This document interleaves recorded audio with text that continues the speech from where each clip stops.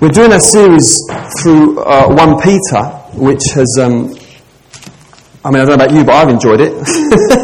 Especially last week, eh? Who was here last week? Who felt God spoke through Kev's preach about spiritual warfare? Just fantastic. I needed to hear it.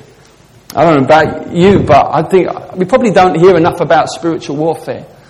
And I think maybe some people are so nervous talking about the devil, think, well, maybe, we don't want to focus on the devil. Of course we don't. But I think there is a military angle to the Christian life. And can you imagine a group of generals getting together to discuss their strategy and not mention what the enemy's doing? Can you imagine it? They're talking about the strategy and then someone just brings up the fact, well, the enemy are moving in, and someone goes, shh. We don't want to focus there. You think, well, of course you don't want to focus there, but you need to know so that you can combat. Yeah? You need to know what we've had some spies out, the enemy's been deployed, he's coming around the flank. Okay, we need to set up some defences and get ready for that. Yeah? So it's so important that we do speak about what the enemy does, what Satan does. The Apostle Paul says we're not ignorant of his schemes, and I think many times we are. Maybe I speak for myself, many times I am. I get caught out too late, And I just think, why is it, for the last couple of weeks I've just been under a cloud or in confusion or other stuff, and I haven't even cottoned on to what could be going on. And then someone mentions spiritual warfare or Satan and you're like, oh, maybe that's it. So you put a few defences up and swipe your sword a few times and it all clears up. And you think, oh man, that was good. And I just think we need to not be nervous speaking about Satan. I want to assure you that he will never be the focus of our church. Jesus always will be. But I think it's equally as foolish to just not mention these things. And it just really betrays an ignorance on these things. So we don't want to go down that road. So we're going to, hopefully there's some more things that are going to come through the passage today that will help to keep us alert and on guard with those things. The main points from last week were having our minds prepared for action. Do you remember that? Peter says, gird up the loins of your mind. And what he's saying there is, in the old days they used to wear the cloaks and they would pull them in and tuck them into their belt if they were going to run somewhere or do some work. And he's saying, gird up the loins of your mind, tuck your mind in. And remember, we looked at that as a very helpful image. And then we looked at being sober in spirit, being collected, not just being a loose cannon, but being collected and not, and being just that sense of sobriety of spirit. You're not just kind of off the planet, but you know what's going on. Your feet are on the ground. And we looked at setting our hope on the grace that will be revealed when Jesus returns. So they were the main points from last week. And I want to pick up at verse 14, and we'll take it down, I think, to verse 17. As obedient children, don't be conformed to the passions of your former ignorance, but as he who called you is holy, you also be holy in all your conduct. Since it's written, you shall be holy, for I am holy. And if you call on him as Father, who judges impartially according to each one's deeds, conduct yourselves with fear throughout the time of your exile, knowing that you were ransomed from the futile ways inherited from your forefathers, not with perishable things such as silver or gold, but with the precious blood of Christ, like that of a lamb without blemish or spot. Verse 19. So Peter, again, he's exhorting the people he's writing to. Remember, the opening verses, he's telling you, God has done this. He's caused you to be born again. He's washed you. He washes you with the blood of Jesus. He's regenerated you by the Spirit. And it's all what God does. And that's always got to be the order. You've always got to think, first of all, I am what I am because God has worked on me. If you're here today and you're a born again Christian, it's because God has worked on you. You didn't just stumble into it. It wasn't just, well, you're that sort of person. You're a religious type. It's not true. God has worked on you. The miracle of regeneration. You've been born again. You're not. To be aware of that before we get on to, so what must I do? And it's very, very, very dangerous to start with what must I do.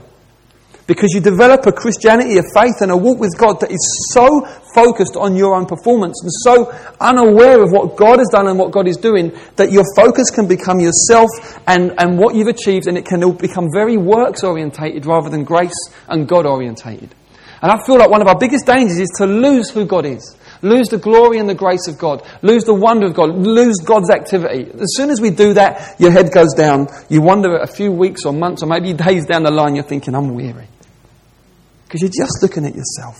And your head's gone down, and we need to keep our heads up. So Peter starts with the glory of who God is and what God's done. But then he says, now listen, there's certain ways you need to respond. And we looked at some of those last week. And here this week, we're going to just work through those verses. First, he says, as obedient children. He assumes they're obedient. Why? He just assumes, as obedient children. He doesn't say, no, you really need to be obedient. He says, as obedient. Why? Because they're believers. Or you could describe them as trusters. And obedience is a symptom of trust. Disobedience is a symptom of mistrust. So with our children at the moment, we're on this big thing. We're trying to help them to obey us cheerfully. It's very funny. They don't do it naturally. We have lots of fun. Davina's developed this new thing now where it's very funny. Where she showed me this morning, her and Daisy had been rehearsing it. Where Davina says, Daisy, please could you... And before Davina even says anything, Daisy says, yes, Mummy, I'd love to do that for you.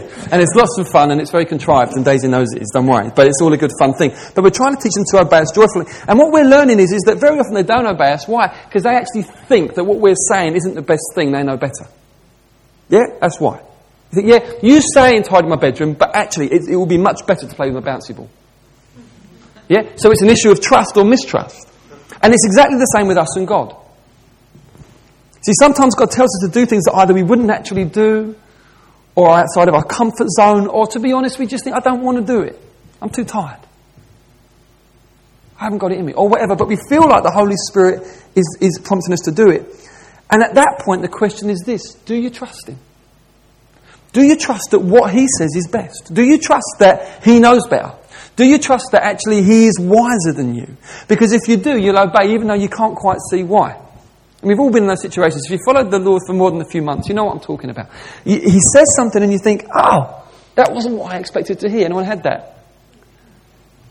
Or he's saying, God, speak to me. And you've got it figured out what He's going to say. Yeah? And then He says something else. And you're like, oh, this isn't funny. I was supposed to seek you, and you were supposed to say that. Yeah? You know the thing, you're going to give God the script. You ever done that? And He's like, no, I'm saying this. You think, oh, what do I do? Well, do you trust Him? Because if you trust Him, you'll obey. If you don't obey, it's symptomatic of something else. It's symptomatic of the fact that you don't trust Him. You think that He doesn't know better than you. You think that He's not as wise as you are. And so Peter says, as obedient children. And then he says this: do not be conformed to the passions of your former ignorance. I love this phrase.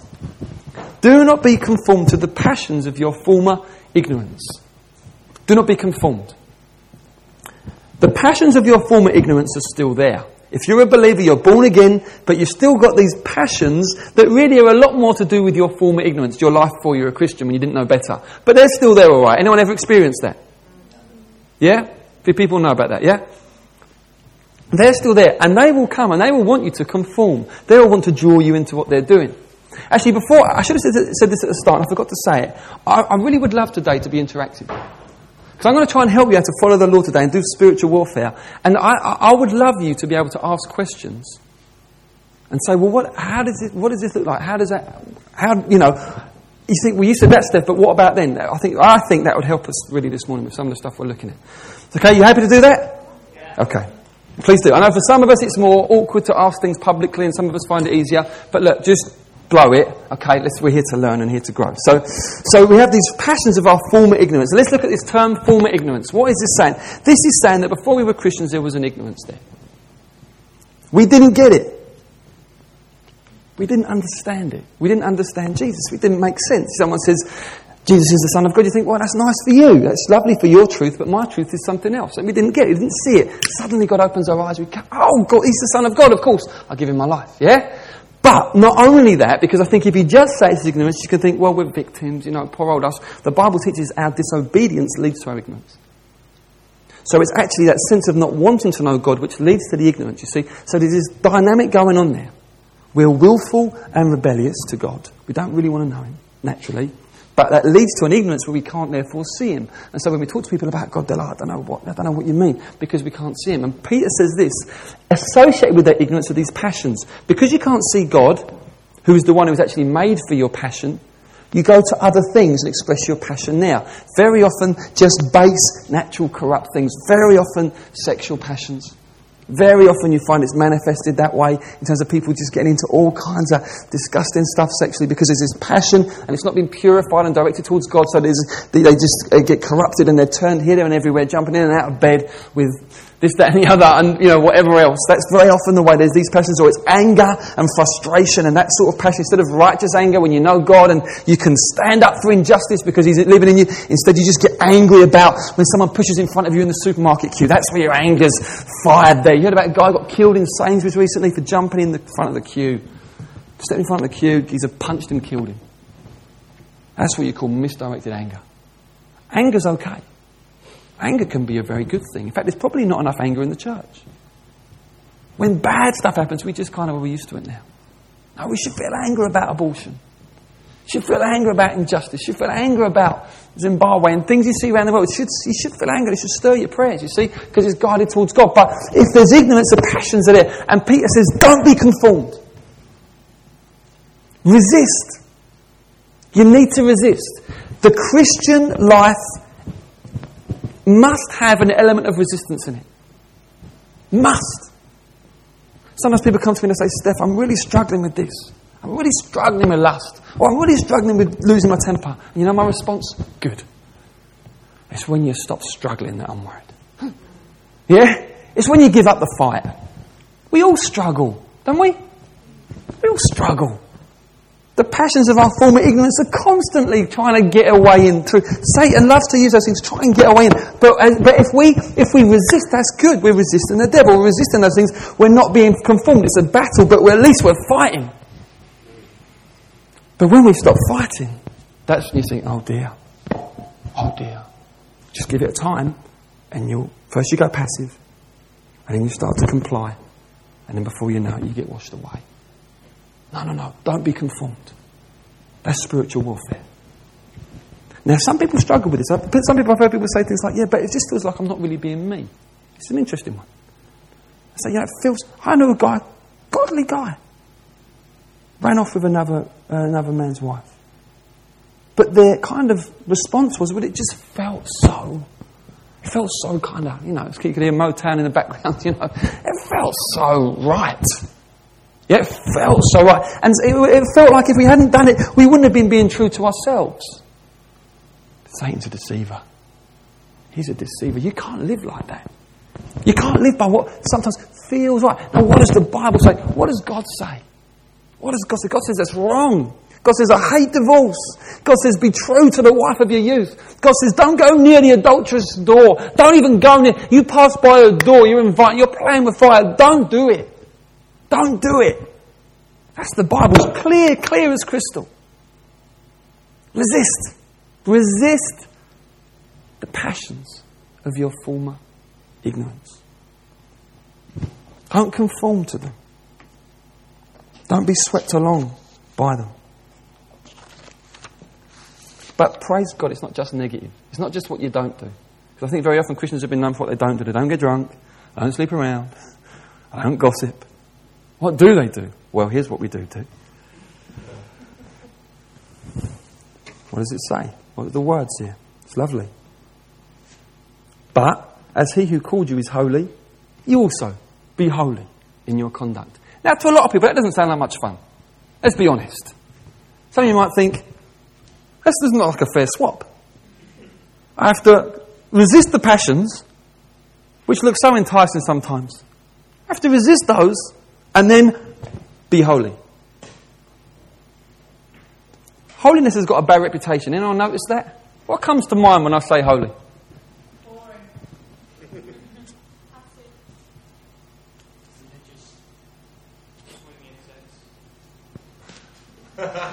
If you enjoy swinging incense, I'm sorry about that, because boring. Passive. It's about what you don't do. I don't do that, I'm holy. I don't do that, no, I'm holy. I don't do that.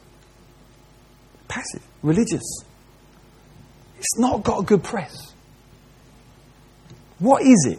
What is holiness? Well, here's a clue. Here's a clue. The next sentence. Since it's written, you be holy, for I'm holy. It's about copying God. Now, another thing that's got bad press in our culture is not just holiness, but copying. Have you ever noticed this? Copying's got a bad press. Copying is biblical. Our culture is all about being original. Have you noticed this? Levi bought a t-shirt for his birthday, lovely t-shirt, but the boast on it is, I'm 100% original, something like that. And it's like, you know what? None of us are. Sorry. In one sense, you go, yeah, every snowflake's different. I know, okay? I know, yeah? There'll never be another you, yeah, I know, okay? But we're not original. We absorb constantly, don't we? Different things we see in different people. And we put it through I put it through the Steph machine. You put it through the whatever and then it comes out again. It's not really original. You saw it and you liked it. But I'll have that. Or even if you didn't think that, it just, by osmosis, it goes in. You see, I was watching little kids playing football the other day. Some of them, their moves and their whole body language, it's like watching the Premiership. Like sort of 4 or 5. But their whole body language is Premiership. But what is that? They've absorbed it. That's what we do. We absorb, we put it through, and we bring it out.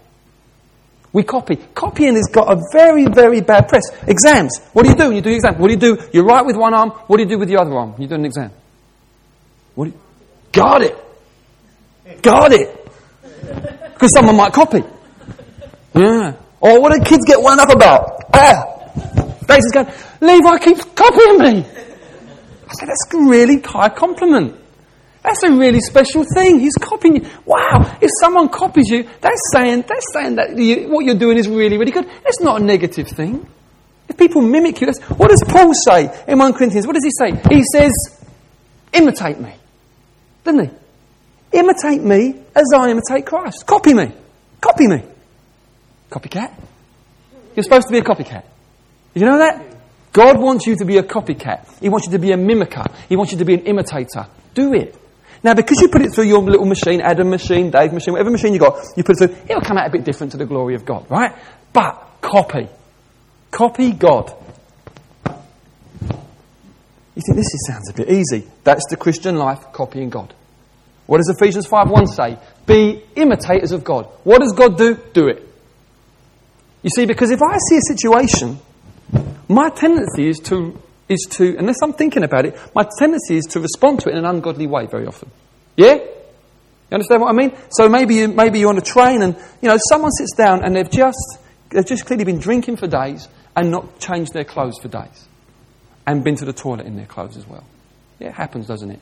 They sit on a tube and there's like this invisible kind of force field around them.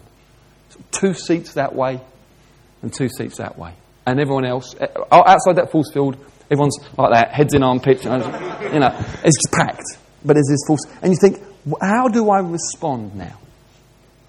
Because everything in my senses, my sense of smell and everything else and what people think of me, cries out, obey the force field. When I look at be imitators of God, what do I then think? Actually, I want to just make a statement here. I want to show this guy that, I want to sit down and make eye contact and just say, how you doing? Why? I want to be an imitator of God. And so you see, that's part of the Christian life. That's being led by the Holy Spirit. Sometimes I think we imagine it'll be like, have you seen The Princess Bride? You seen that film, Princess Bride? There's a great moment at the end where... What?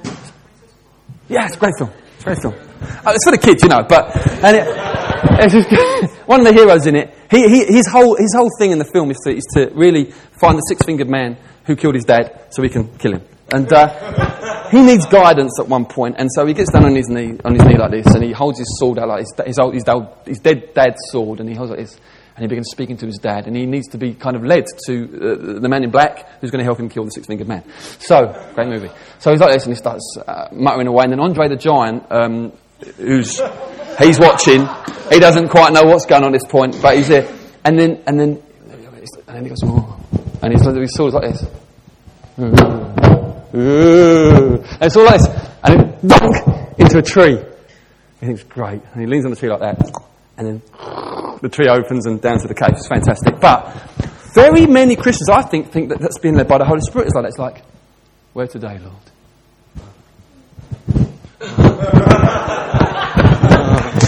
No. Here it is, look. Get to know God. Get to know what He's like. Copy Him. Bit practical, isn't it? You think, what if I don't have the strength? And you say, God, I know in this situation you would do this. Everything in me cries out, no, please fill me with the Spirit. And I'm going to do it. Be imitators of God. Be holy. Holiness is loving the unlovely. It's not boring. It's not easy. But it's not boring. Holiness is when you just decide, I'm going to live in an opposite spirit from what's around me. Holy, it means set apart. There's the lump of normal stuff. Holy is set apart. So everyone's worrying about money, credit crunch, blah, blah, blah. I'm going to be holy. I'm not going to worry about it. Holiness. I'm going to live free from anxiety. It's holiness. See how that works? It's fun. It's good. Everyone around me is miserable and likes to moan. I'm going to be holy. Yeah? I'm going to be holy. Set apart. I'm going to be different. I'm not going to moan and whinge and complain. I'm not going to do it. I'm going to give God thanks. Is this making sense? Yeah? So you say, now what's the way of the world in this situation? I'm going to be different by the power of God. I'm going to copy God. See, the Bible says the whole world's under the sway of the evil one. So the way of the world tends to oppose God.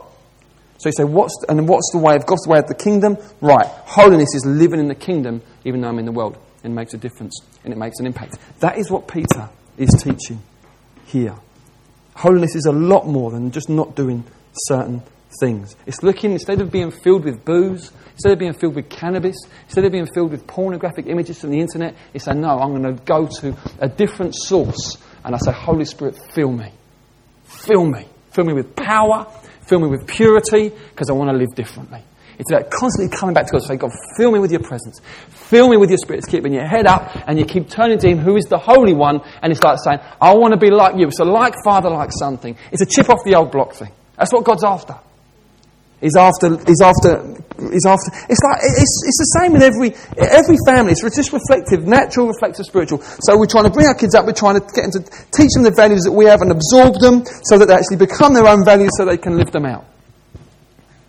Obviously, there are also certain things about us that we hope that by the grace of God they shed.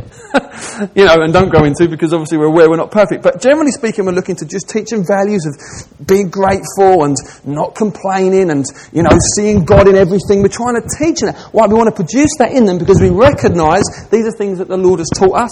We want to pass it on. Likewise, God is saying, yeah, that's what I want. I want you to copy me. I want you to be a chip off the old block. I want you to look like me. That's what God's after. I tell you, we had a great prayer meeting last week at the Pizzies. It was mental. Just praise God, man. It's one of those moments where God just broke in.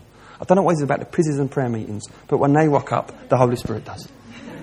It was just wonderful. It was wonderful, wonderful time. And, I spoke to even one person this week who just said, just in that moment, just being the Holy Spirit, a few prophetic things come in, just receive deliverance, really. Deliverance from demonic oppression that have been just subtly but ferociously crept in over the last couple of months. Bang, gone in a moment. Everything changed. Prayer life, Bible reading, just everything changed. What is it? It's a moment just when God comes. We need to keep pressing into the Holy Spirit. I tell you, in those moments where just the Holy Spirit's poured out, it looks a bit messy, a bit chaotic. I was inebriated in the Spirit, to be honest with you. I just was hit by God. I was drunk in the Holy Spirit, and there was all things going on. But in those moments you think, I'm not quite, it doesn't feel as orderly as normal, but God breaks in, and what sometimes could take months to come out of, God just does. That's God. Huh? This isn't psychology. This is the kingdom of God. He just breaks in and changes things. Hallelujah. Hallelujah. And then another couple of little things, and we're going to wrap it up. And if you call him Father, who judges impartially according to each one's deeds, conduct yourselves with fear. Now here's a little bit about the fear of the Lord. Basically, even though he's our Father, and we're allowed to be intimate with him, we need to remember he's the judge, and he judges impartially. Now what does it mean to be impartial? Any ideas? Objective, part of it, absolutely. Anything else? No favourites. That's interesting. If he judges impartially, what are the implications? Because what if someone who's not his child, someone who doesn't know him, someone who's never given their life to the Lord, what if they are being selfish, lazy, whatever? And then what if I do? What are we being taught there? What's the implication? Judge the same. Any thoughts? Objections? Sorry, I don't agree with that. Go for it. So you're saying a non-Christian and a Christian will be judged the same? I'm trying to make sense of what this passage teaches. Go on. Well, I was just going to say that surely God would look at the Christian and see the righteousness of Christ in him. Okay. So we'll judge him according to what Christ has done. Okay. So how do we make sense of this passage? What is Peter teaching here? Judging sin, not necessarily the intent of your heart. Not the place, but the sin you're doing is still the same. So your sin will be judged impartially, but you as a person won't be. But the punishment is different because Jesus has taken punishment for us, Right. whereas the person who hasn't accepted Right. Christ. Yeah. So even though it's just as bad, whether we do it or they do it, Yeah. we're punished different or not punished differently. Okay. Could it be that there are consequences for sin, whether you're a Christian or not? You're all judged by the same standards, Right. but those who are in Christ ultimately, you still get judged if you sin. There's some very good things coming through here. I think let's just follow it through. It's good, eh? Yeah? Thinking doctrine together, right? So absolutely, I think in terms of there are temporary consequences very often, okay? Which is the same for the Christian and non-Christian. Yeah? If I go and stab someone, a non-Christian goes and stab someone, we're both in the dock, we both get sentenced. Yeah? Impartial. Yeah? Absolutely. But that, nevertheless, so you could argue, it's not necessarily, well, I guess it is God in a sense, but it's also kind of the legal system under God. But then let's look at internal consequences. So eternally, okay. So if as a Christian then, I just totally, pretty much neglect what God's done. I'm a believer in that, but I just do my own thing pretty much a lot of the time. When I get to heaven, does God say, you know what, Jesus has just totally died for all of that, so it doesn't really matter. You're in just the same way as anyone else. No? Yes? So I'm not sure that where it's in one passage in Scripture which talks about people that are of the faith will be challenged even more because you have made that decision to follow Christ properly. Interesting. So you actually got to be much more against your Interesting. rebellion. Okay, Dan? You suffer loss. You Suffer loss. yourself. Okay. When it was. Okay. Here's the deal, listen. I am stricter with my kids than the other people's kids. Yeah? I'm stricter with my children than someone else's children. If I see another kid donk another kid in the nursery, I think, I see my kid donk another kid in the nursery, I'll take some action. Yeah? Now, what's going on there? Well, what's going on there is this. Because that's my daughter, my son, they're mine, I'm invested in them, I'm going to train them through that and speak and bring correction. Yeah? Now, in the same way, I believe here's what the Bible teaches. That if a believer sins and he's not learning, he's made a mistake, he's just going in an ungodly direction, he's just persistent, he's living with unconfessed sin and these kinds of things, then the Lord will take you in hand as his child. As his child. That's the point. And will discipline you. He won't say, oh, Jesus died on the cross. He will discipline you. Say, because Jesus died on the cross, you're my child. But come on. Look what I've done for you. I've made you mine. Look at the lengths I went to make you my child. Now, and he will discipline us with a vigour and with a zeal, and in a different way than how God will deal with someone who's an unbeliever because they're not his child. So what Peter's teaching him is this: even though you're a believer, listen, don't take sin lightly. God is going to deal with you on stuff. And it's because you're his child and it's out of love, but nevertheless, it's still not pleasant when you get chastised. It's not. It's not. You know, there's a twinkle in his eye. You know it's coming out of love. But, you know, if you've ever done this, you've been around the track a few times, you know God's been saying stuff, and you've just ignored it, and he's kept you going around, and then he comes in and he brings some discipline, you're like, this is painful. And why is it? It's because you didn't listen. You didn't listen. And it's because you're his child. It's not rejection. It's acceptance. It's God's reproof is showing you that you're one of his. But listen, it should develop in us a healthy fear of the Lord. When we say, I don't want that. We should be able to say what Paul says in 2 Corinthians 5 verse 9. We make it our ambition to please him in all things. Yeah? We know he's pleased with us, but we want to please him. You see that naturally, didn't you? My kids know I'm pleased with them. But you know what? They want to please me. That's how it should be with us. It's the fear of the Lord. We act diligently with these things. And then here's the final thing, just to nail it, as always. He says, this is why, knowing that you were ransomed from the futile ways inherited from your forefathers, not with perishable things, silver, gold, but with the precious blood of Christ. What other argument do you need? Peter, Paul, John, Jude, they always take us back to the cross. Always. Listen, remember, don't forget. The Son of God poured out his life for you. That must be your bottom line as a Christian. That must be your bottom line. When the temptation comes and you think, I really want to do this, what stops you? Because sometimes it won't be your feelings. Sometimes it won't be your zeal. None of that will be there. What is it? It's no. Jesus had to die for that. I'm not going to do it. Yeah? I'm not going to get drunk. Because the Bible says, don't be drunk on wine, instead be filled with the Holy Spirit. It doesn't glorify God. When I'm drunk, I say stupid things. And I do things I regret. I'm bad enough when I'm sober. I don't need to get drunk, make any work. I don't want to be doing that. Yeah, and so I remember when I was going through a really dark time as a Christian, and in some kind of tunnel, I don't know what it was about, various things going on. It was dark. Before I was a Christian, drink was my thing. And very often your weakness often is what it was before. And I remember my friend invited me out to the pub. And everything in me said, yes, I'm coming. But I knew that if I went, because of where I was at, it was a dark time. I knew I was just putting myself in the way of temptation. I said, no, I'm not coming. I'm not coming. Because I mustn't sin. Now, we all stumble in many ways, and when we do sin and confess it, he cleanses us, but there still must be that in us which says, I'm not going to do it. You know? Why? Because he shed his blood for me. He shed his blood for me when I'm on the mountaintop and when I'm down there. He shed his blood for me. He's the Son of God. I can't fiddle around with that. You can't play around with that. You can't take that lightly.